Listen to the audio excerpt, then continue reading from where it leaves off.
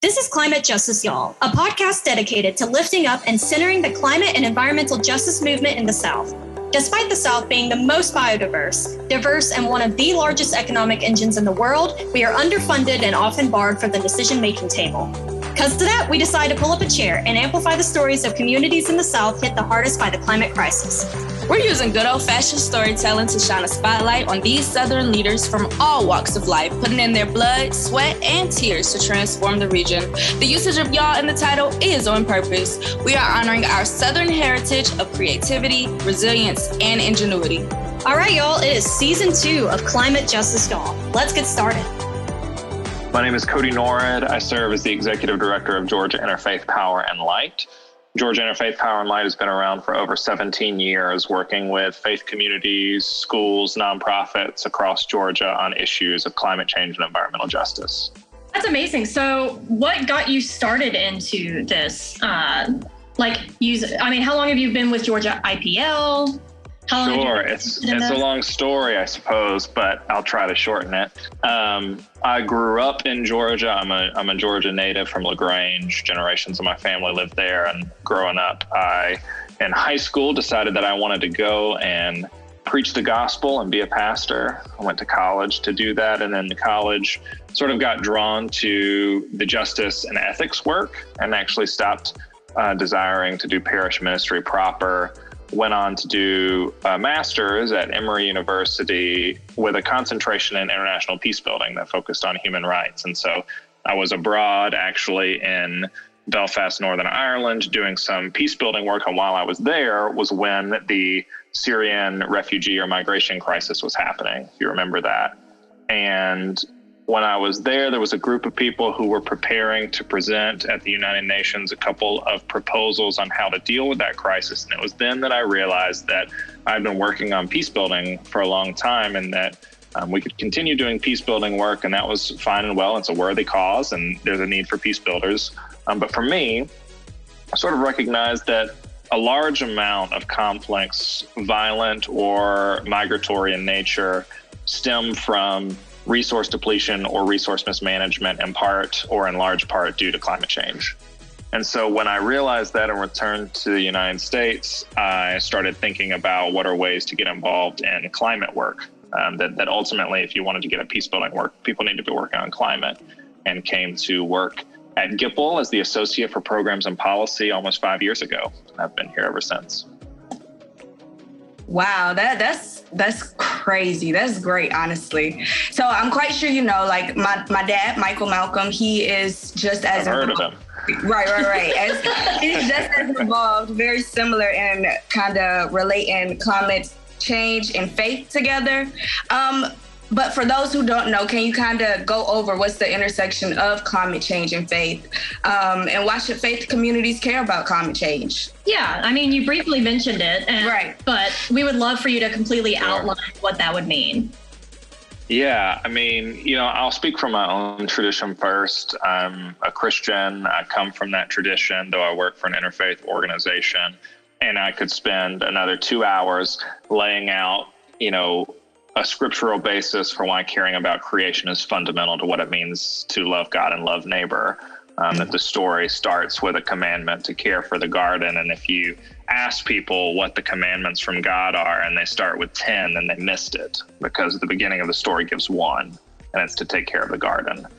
And throughout Christian scripture, the created world is what gives worship and testimony to God. Throughout scripture, it's the rocks that part and give water in the desert. It's the parting of the Red Sea to allow the people of God to move out of Egypt. It's all of the parables are centered on environmental themes. And the end of the story in Revelation is the promise of a throne of God that spills out clean, fresh water for everyone. So the promise of God is the desire for clean water, clean air, clean forests for everyone.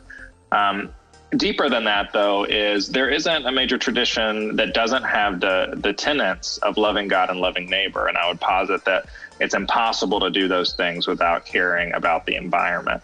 And the reason is because the environment, climate change writ large, but also environmental injustices are impacting almost every community in the United States, especially across the Southeast.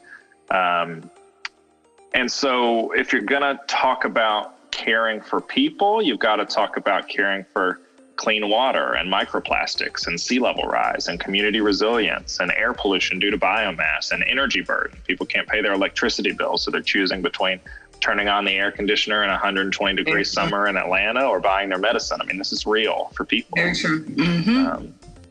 To quote Michael, the big thing that he says that I steal all the time is, if you really want to get towards solving climate change, you got to care about environmental justice. If you solve the needs of the people, you'll solve the needs of the planet. 100%. 100%. Yeah. So do you talk to faith communities that are climate deniers? Like, and if you do, Sure. how do you navigate those conversations? Because my poppy, he's a Baptist preacher, and it's one of those things that it seems like there's a disconnect for some reason. Sure. Or I've heard people say, oh, well, God will take care of it when it comes to the climate crisis. And that can be so frustrating. And so do you talk to climate deniers, and how do you talk to them, Sure. Yeah, no, it's complicated, right? I mean, so first, in Georgia, at least there's some 12 to 15,000 houses of worship. So you think about the amount of land, the amount of people, the amount of energy, the amount of influence that has, it's really significant. So here at GIPL, I kind of say that we have, our purpose is twofold in this regard. One is that we seek to equip congregations with the tools they need to run forward to do climate action and to work on issues of environmental justice. Congregations that get it, congregations that are dedicated to it, people of faith who understand how interwoven those commitments are with what it means to be alive and what it means to love God.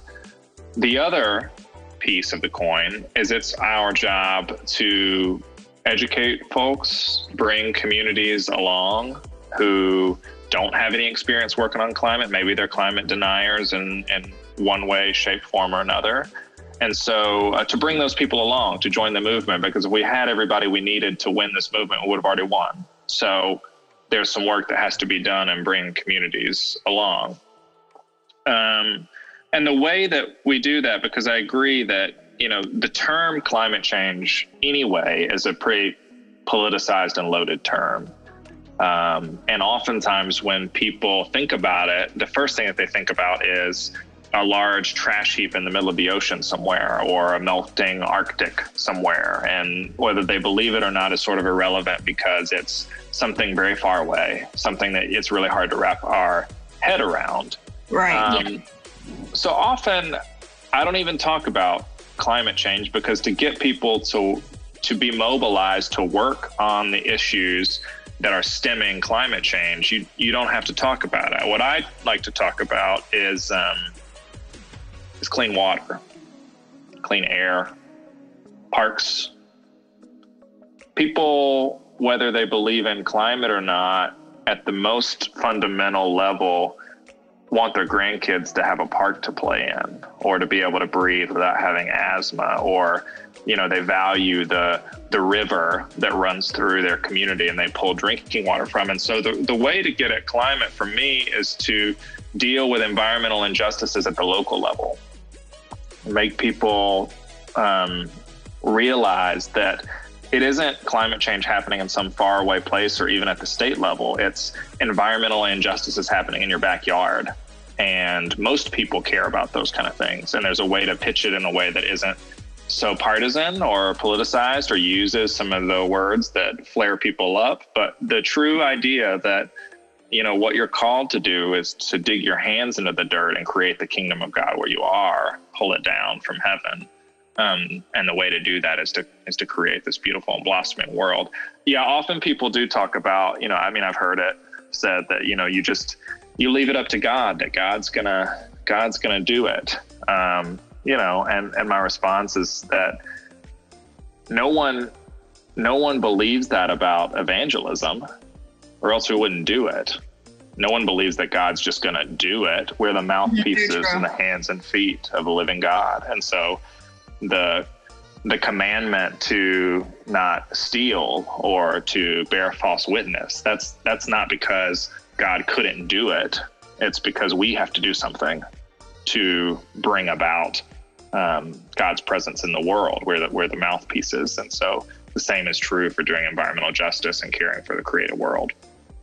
Wow, I love how you put that, because it sounds like you something that I think is valuable, how do I put this, is that you're ensuring that people are still being responsible, right, and still also acknowledging the power of God per se.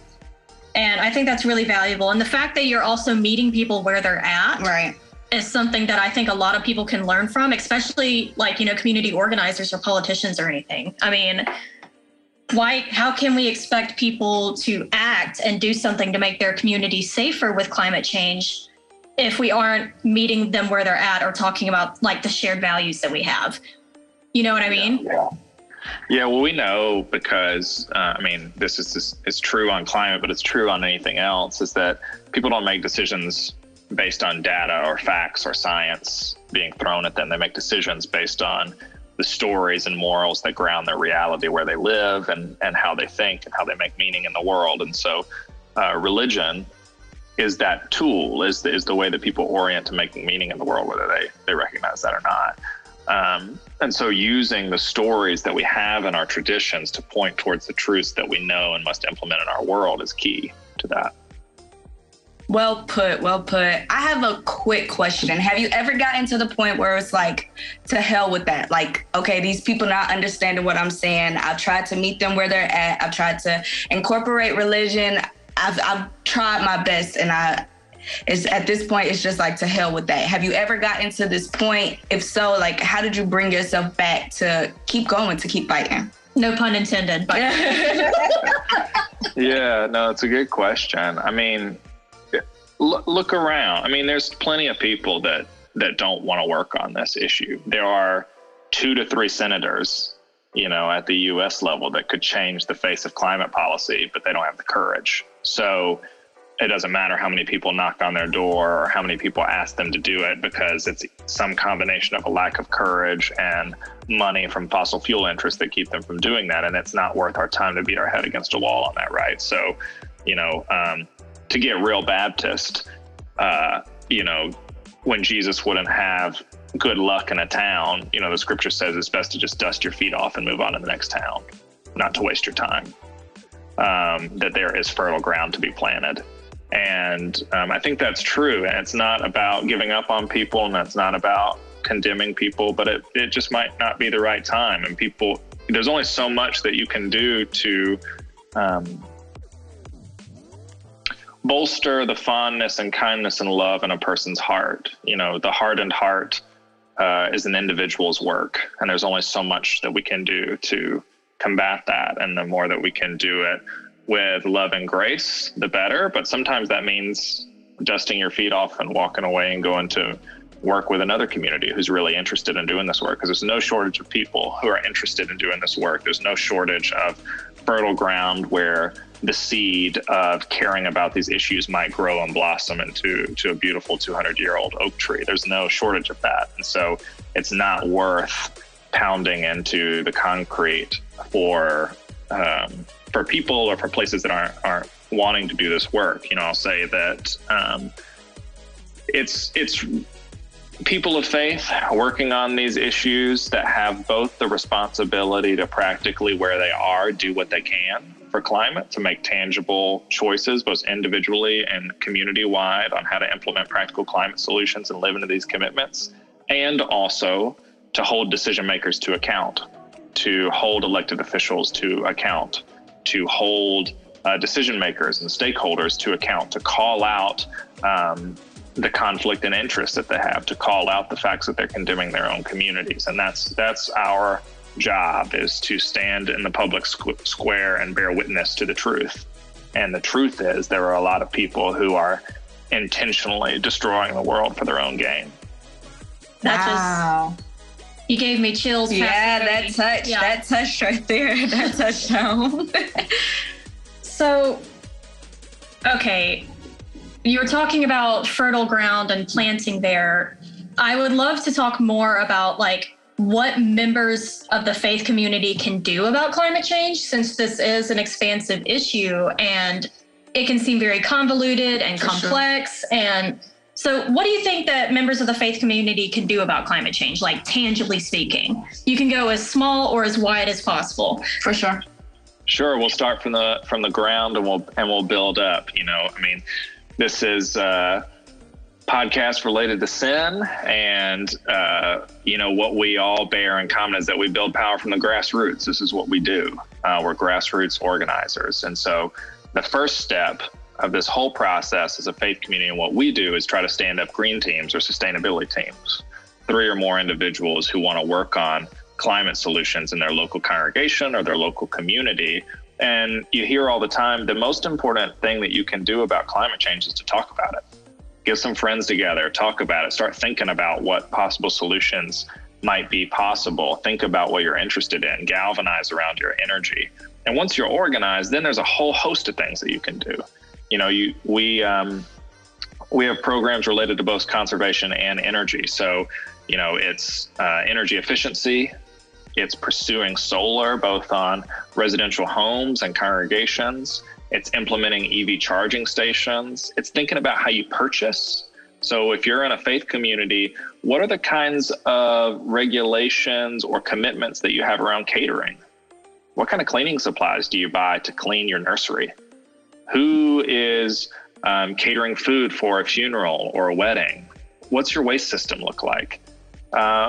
Again, I said 12 to 15,000 houses of worship across Georgia. I mean, what are you doing with your land? Is it grass? Is that the best use of congregational land and funds, is to mow grass all the time? Or is there a way to create a living, edible landscape that the community can use to meet their needs? Or could you put in a solar farm? Or could you plant trees to build a land sink? How, you know, my request of every person of faith is to dig deep into their creativity that God has given them and live within that. So you organize at the grassroots level. There are these practical climate solutions that individuals can do and congregations can do.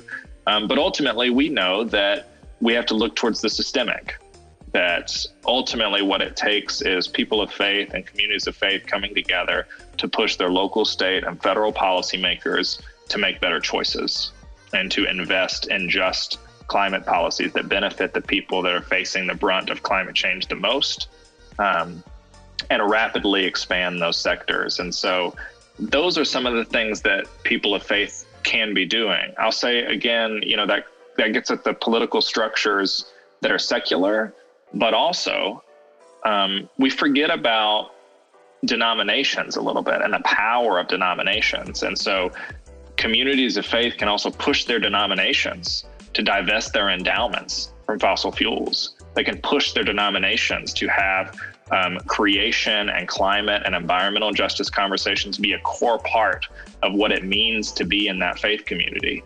They can push their denominations and their faith traditions to incorporate structures, bylaws, policies, resolutions that dedicate themselves to these things. There's power in numbers. And so you start with your own community and see who you can get and how far we can go. And I think there's a huge opportunity for faith communities to reclaim their prophetic imagination and what this can look like, because we'll never have the money that we need, but we'll always have the creativity that we've been called and given. And that is, that's our mission. That's our created tool that we can use to create change. Cody, you have definitely found your calling. Like, I don't know if you've heard that before, but like the answers that you give, the way that you respond, the way that you connect climate, tangibility, climate change, faith, all of that, the way that you can connect those things and just make it sound so relatable to the point where, like, I haven't been in this long, but I could answer a lot of those questions just off of the top of my head because of how relatable and tangible those answers were. I guess since we're coming to the, you're so welcome. Can I make a comment real quick? Yeah. Yeah, I love how intentional every step of like how to relate, like what faith communities can do about climate change. I love how intentional it is. And I love how you're suggesting that people start with literally the ground under their feet. Exactly. Yeah. Your process. You sound like a process type of guy. Yeah. Well, and I mean, in a sense, I also I mean, you bring up a really great point about how it doesn't matter if you don't have money as long as you have creativity. Mm-hmm. That I really want to uplift that statement. And so, yeah, I just, for Marisha and I, thank you so much for all of this. Yes, very much. Thank you. Thank you. I guess since we're kind of wrapping it up here, I guess we could end it off on a very great note. What gives you hope to keep going, to keep doing what you do? What gives you hope? It's a really good question. There's a lot in the world that makes it hard to be a human being right now. There's the climate crisis. There's a number of conflicts around the world and locally. There is rampant discrimination and racism. There is intense polarization on the political spectrum that has ground the systems as we know it to a halt. And it is easy to be paralyzed by that reality and to give up. And I think that's what the system wants. The system is designed to be complicated, complex, burdensome, so that it might steal and sap the energy out of everyday people so that they don't know what to do and they don't have the energy to push against it in any way. And so, yes, Cody. Yes, Cody. Yeah. So what gives me hope is all the wonderful people who inspire me every day to keep doing this work, the people who are alongside of me. I mean, there are so many people in the SEND community, especially in the IPL network, in the USCAN network, who I look to and know that they are alongside of me, and I'm lucky enough to walk alongside of them, and in most cases follow behind them on the trails that they have paved before us. I think what gives me hope and what I would give to everybody is that I'm in the Christian faith, so I'll take a point of privilege to speak from that perspective for a moment. Either you believe that there is a God who walked into death and brought themselves out of it. It's the season of Lent right now. There is a God that walked into death and conquered it and rose again to demonstrate that it's impossible for the empire to kill love, that it's impossible for the empire to destroy community organizing and creativity and art and beauty, and that no matter how hard you try to cut the tree, that the stump of Jesse, that there is a root, that it will regrow itself, that the drumbeat of protest and justice can't be silenced at any point, that you could diminish it, you could try to put it in a box, but the chains will be broken. That's the promise. And so the promise is that as hard as it may seem, as dark as it may seem, that the promise is that it cannot stay. And I'm encouraged by the people who spend their entire lives fighting against that to make sure that that the light prevails and that there's hope for communities and that communities can thrive and live and breathe clean air and drink clean water and celebrate in the sunshine. I mean, that's the hope. And so I'm encouraged by you all. I'm encouraged by the network. I'm encouraged by the communities who are rising up with their creativity and with their purpose and with their prophetic voice to challenge the utilities and the elected officials who are hell-bent on being greedy instead of being compassionate. And that's the work before us. Thank you for bringing us to church, Pastor Cody. Thank you so much. No, thank you. And thank you from people at SEN, which, by the way, listeners, it's not SEN like S-I-N, it's S-C-E-N. Very important distinction. Very important distinction. Thank you. Thank you so much, Pastor Cody. Cody, for the people who like don't know how to reach you or whatnot, can you give them a bit more information? Like, where can they reach you? What's some things you got coming up? Yeah, just tell them a little bit more. Absolutely. Happy to. So you can reach us. Our website is www.gipl.org.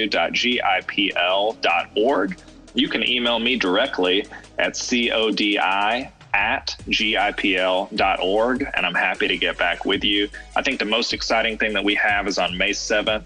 We are, for the first time in 2 years, able to host our in-person Green Team Summit, where we're going to be bringing across faith leaders and people of faith from all across the state of Georgia and all across the Southeast to learn about climate and how to be activists in that regard. We're also launching our congregational faith and climate justice voter campaign here in Georgia, our Get Out the Vote campaign, because we believe that transparency in voting is linked to climate action and effective climate policy. So we'll have speakers, Briante McCorkle and Juan Smith from Georgia Conservation Voters. We will have the EPA Region 4 Director Daniel Blackman on for an interview, as well as a bunch of training. So if you're interested, again, that's May 7th. You can find that information on our workshop, on our website, and happy to have you. Would love to.